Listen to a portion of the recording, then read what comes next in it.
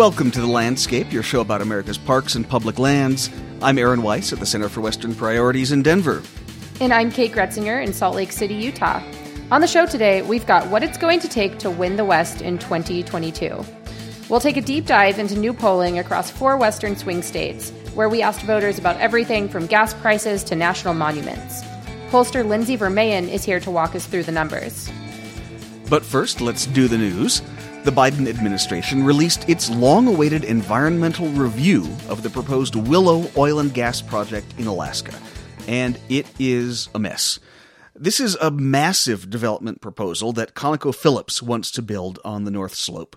The Trump administration approved the project. That approval was thrown out by a judge because it didn't fully analyze the greenhouse gas impacts of the project.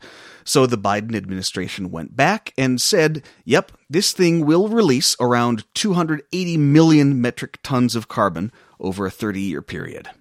Now, the official document didn't indicate whether the Bureau of Land Management is leaning one way or another, but what's really weird is that the first version of the review they posted did have a preferred alternative, one that would still release all that carbon, but with a slightly smaller physical footprint. Conservation groups, even ones that are usually supportive of the Biden administration, were not happy about this. Christy Goldfuss, who was the chair of the White House Council on Environmental Quality under President Obama and is now at the Center for American Progress, tweeted that she was totally furious. Using lots of capital letters, she added that Willow would be a hub for oil drilling for decades in a place that climate change is rapidly melting. So, what is going on here? Why would the Biden administration, which claims to have strong climate goals, be playing footsie with a project that everyone agrees would be a massive step in the wrong direction and slow down America's transition to renewable energy? The Washington Post took a swing at explaining that this week, and the answer, sadly, but maybe not surprisingly, appears to be Joe Manchin.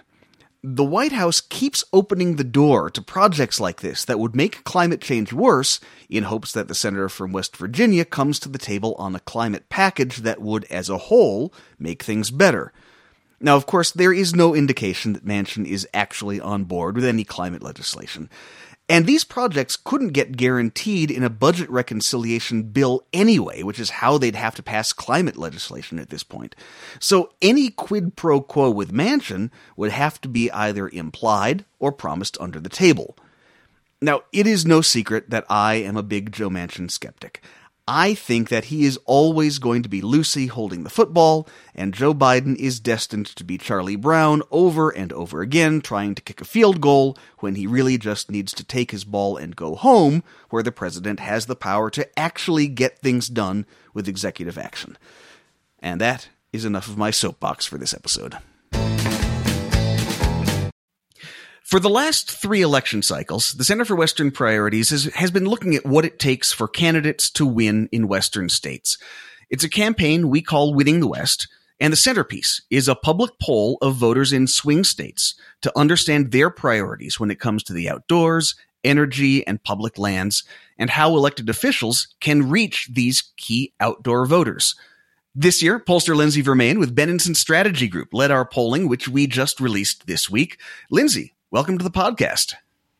Thank you so much. Happy to be here. And we're joined today by our executive director here at the Center for Western Priorities, Jennifer Rokala. Jen, thanks for being here. Thanks, Kate. Great to be here. So, Lindsay, before we dive into the poll, set the stage for us. Who did you survey and where were they? Sure. So we talked with 2011 likely 2022 voters in some Western states, Arizona, Colorado, New Mexico, and Nevada. We talked to these voters online and made sure that the sample was weighed to be representative of the group that we expect to be likely 2022 voters in each state.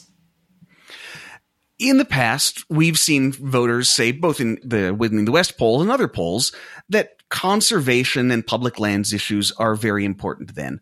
But obviously this year we have massive inflation. We have a Supreme Court that is rapidly reshaping the country. Does conservation still move the needle with voters? You know, it does. Inflation is undoubtedly the top challenge that people are facing right now and the top thing that leaders need to be addressing. But conservation is still in the top 5 issues for nearly 1 in 3 voters. And the impacts of our efforts for conservation, particularly when it comes to wildfires, droughts, etc., are in fact in the top 5 issues for more than half of voters. Now, I know that one of the things that campaign managers and politicians like to look at is trusted voices, who voters think of favorably or unfavorably. And it turns out that folks really do love their parks and their park rangers. They do, nearly universally, in fact. 87% of likely voters in the West are favorable to the National Park Service, and that's consistent across demographics and partisanship. About the same for their state parks and wildlife departments, and 8 in 10 for the U.S. Forest Service, too. Even conservation groups, you might be pleased to hear, more than 7 in 10 are favorable to them. Well, Jen, I'm sure you're happy to hear that, but there's also quite a contrast there when you ask about oil and gas companies. Well, right. And I think this is really consistent with previous Winning the West polls that voters do not look favorably on oil and gas companies and coal companies. So really the trusted voices are the ones that Lindsay just mentioned. It's always interesting to look at what elected officials in D.C. get right and wrong about voters in the West. If you listen to Western voters, what are they saying they care about? Sure. Voters in the West are clear that they don't think leaders are paying enough attention to the issues affecting life in the West. Water shortages and drought being really big ones across the board. Wildfires, fire mitigation, even land use are all mentioned from voters across parties. And this is Jen, can I add on this? What struck me about that is that there's a lot of bipartisan agreement on those issues when it comes to issues affecting communities in the West. Absolutely. We heard these things from voters across parties. That really gets at what voters expect when it comes to policy actions. So what should candidates be saying about issues like drought, wildfire, and conservation? Sure. Voters are really looking for leaders to take bold actions to meet their environmental priorities and concerns. We had 91% of voters in the West agree, and 61% of them strongly agree, that leaders need to plan more for severe droughts and wildfires. We had 81% agree that states in the West need better options for clean energy to suit their unique climate and landscapes. Nearly 8 in 10 agree the effects of climate change are fundamentally changing life in the West. And nearly the same amount are concerned about the effects of climate change, like severe droughts and wildfires on our public lands in particular. I think it's safe to say that gas prices are one of the elephants in the room for this election. I thought it was interesting, even with gas prices as high as they are, Western voters didn't seem to want to put oil drilling ahead of public lands protection. They're able to draw that distinction. Yeah, they are able to draw that distinction. 75% of voters are concerned that oil and mining companies, huge foreign-owned corporations and developers are making record profits off America's land and not paying their fair share for the damage that they do to it. When we give voters the choice between two viewpoints, one that emphasizes how current times have taught us that we need to prioritize renewables to meet our needs without the boom and bust sources of energy, or one that emphasizes how we need all available options and to increase oil and gas drilling, nearly 6 in 10 agree we need to prioritize renewables over increasing oil and gas drilling. So all of that would seem to align pretty strongly with what we have seen from the Biden administration so far. Obviously, the four of us pay pretty close attention to what the White House is doing on conservation, but is that getting through to voters right now? It's not. There are certainly messages in here that the president should pay attention to, but fewer than half of voters have heard anything about the administration's effort to protect and conserve public lands and parks, and just 1 in 10 say that they've heard a lot. But when you actually explain programs like America the Beautiful and the 30 by 30 goal to protect 30% of the U.S. by 2030, what kind of support did you find? Yeah, we found that 3 in 4 voters in the West approve of the America the Beautiful initiative. Many support the accomplishments that the administration has already made. More than 80% support the restoration of the Bears Ears and Grand Staircase Escalante national monuments. And that was bipartisan. As much as we've seen folks try to use that as a wedge issue of some sort, there does not seem to be a massive partisan divide. Yes, that's true. We saw across the board that voters supported these issues and restoring these national monuments. And Lindsay, what about new national monuments? Do voters want to see more of those from Biden? Certainly. 7 in 10 would be more favorable to the administration if they did more to focus on protecting and conserving public lands. The same number would even support him using his executive authority to designate national monuments. And that includes nearly half of Republicans who would support that. And we did ask specifically about some monument proposals in Nevada, in New Mexico, and even potentially Colorado, where we've talked about the CORE Act, Jen, a lot on this podcast before. We have not seen proposals yet to move that from a legislative proposal into potentially a national monument proposal. Do you think that's notable that voters are ready to see new national monuments, regardless of whether it happens via legislation or via the Antiquities Act?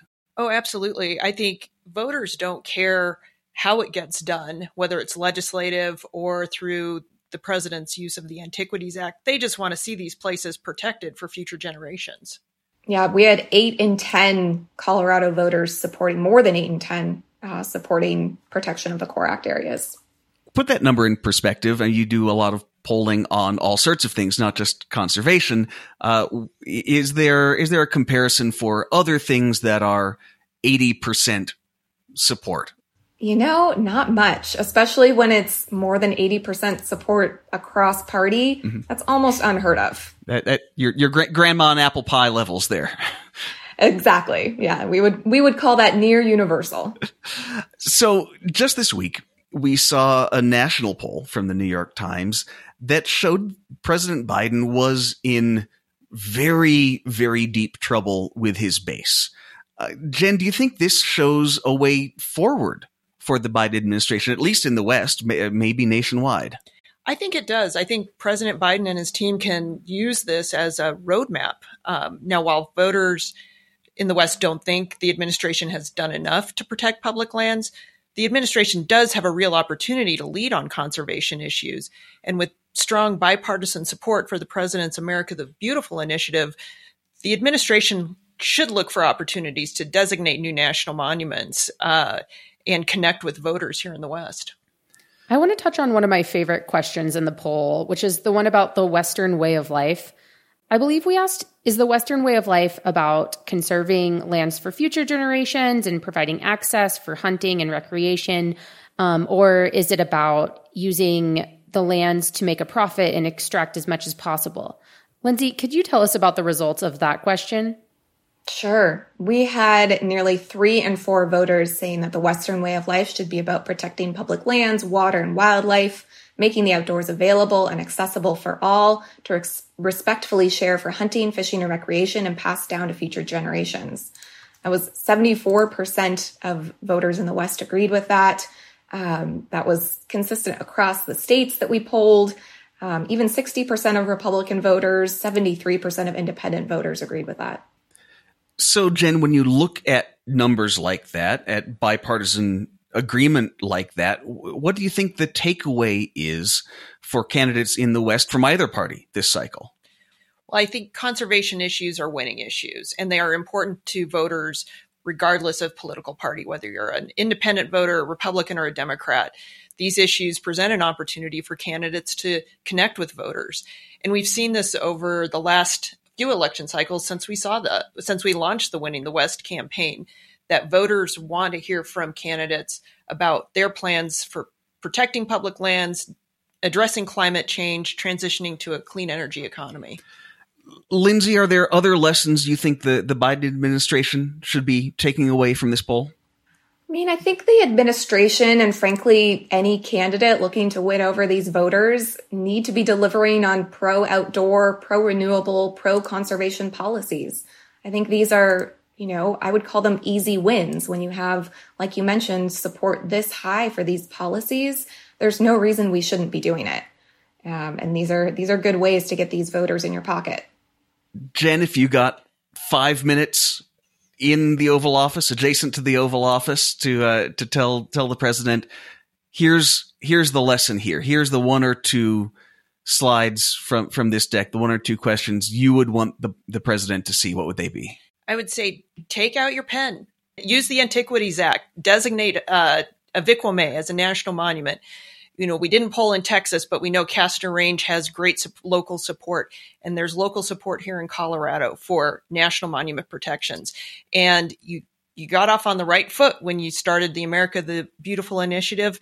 Now it's time to act. It's time to keep your promises to the voters. As Lindsay said, it's an easy win anytime you choose to do that. I think that there's some proof of these results in Congress right now. Congress can barely pass anything today, and it seems like they're actually on the way to passing a package that would protect America's wildlife, and that's a bipartisan effort. So I think that really shows that what we're talking about here is true, and hopefully politicians are paying attention to that and seeing that getting behind conservation goals can lead to bipartisan success and, these win-win situations where everyone's happy and the land and wildlife is protected. Kate, I couldn't agree more. I know there are so many candidates, frontline candidates, who are looking to keep their seats and show how they can work to get things done in Congress. This is a great way to show that you can get things done. There's no reason to wait. There's no reason to wait until the end of 2023 to do this. These things can be done now. All right. Well, if you are a numbers geek like me, we have links to all of this. There's a long slide deck. There's a short slide deck. There's just all the questions and all the data sitting there on the website, and we'll link to that in the show notes. Jen Rokla is the executive director here at the Center for Western Priorities. Lindsay Vermeyen is a senior vice president and pollster at the Benenson Strategy Group. Thank you both so much for walking through this with us today. Thank you, Aaron and Kate. Yeah, thank you. Thanks, Lindsay. And now it's time for some good news. This week, the Interior Department announced it has acquired roughly 38,000 acres in northwest Montana from a private timber company. The land is now part of the National Wildlife Refuge System. The Flathead Beacon reports that the new refuge is rich in wildlife and offers some of the best deer and elk hunting in northwest Montana.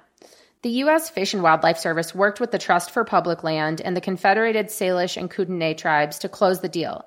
Ultimately, the Interior Department hopes to acquire more land around the new wildlife refuge to create a 100,000-acre conservation area.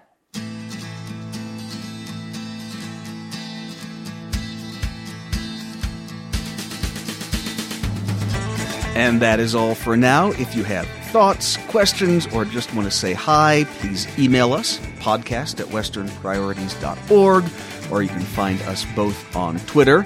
And if you want to dig into the poll results, and I know that you do, check out the link to our Winning the West website in the show notes. Really, go read those slide decks. They're great. Thanks so much to Lindsay for her work on the poll and for joining us today. And thank you for listening to The Landscape.